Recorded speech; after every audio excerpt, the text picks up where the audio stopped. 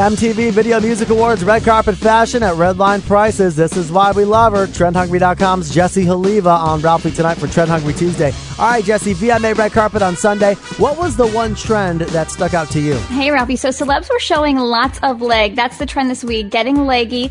Miley Cyrus, she was the host of the event. She had lots of different outfits, and they showed lots of leg among other body parts. She's not alone in this. Chrissy Teigen, she wore a fringe number that let us see lots of her legs.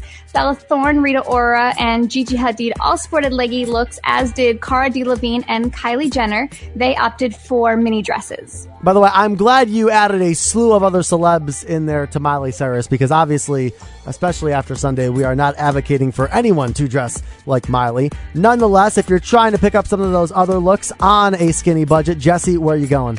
Okay, Ralphie, I am heading to dynamiteclothing.com. Opt for a mini skirt and pair it with something a little more modest, so it's trendy, not trashy, and I found a cute faux leather mini fit for fall for $32.95. Love it. We'll give you more. TrendHungry.com, Ralphie Tonight blog, Trend Hungry Tuesday. Jessie Haliva, thanks for the 411. Thank you. Always a pleasure.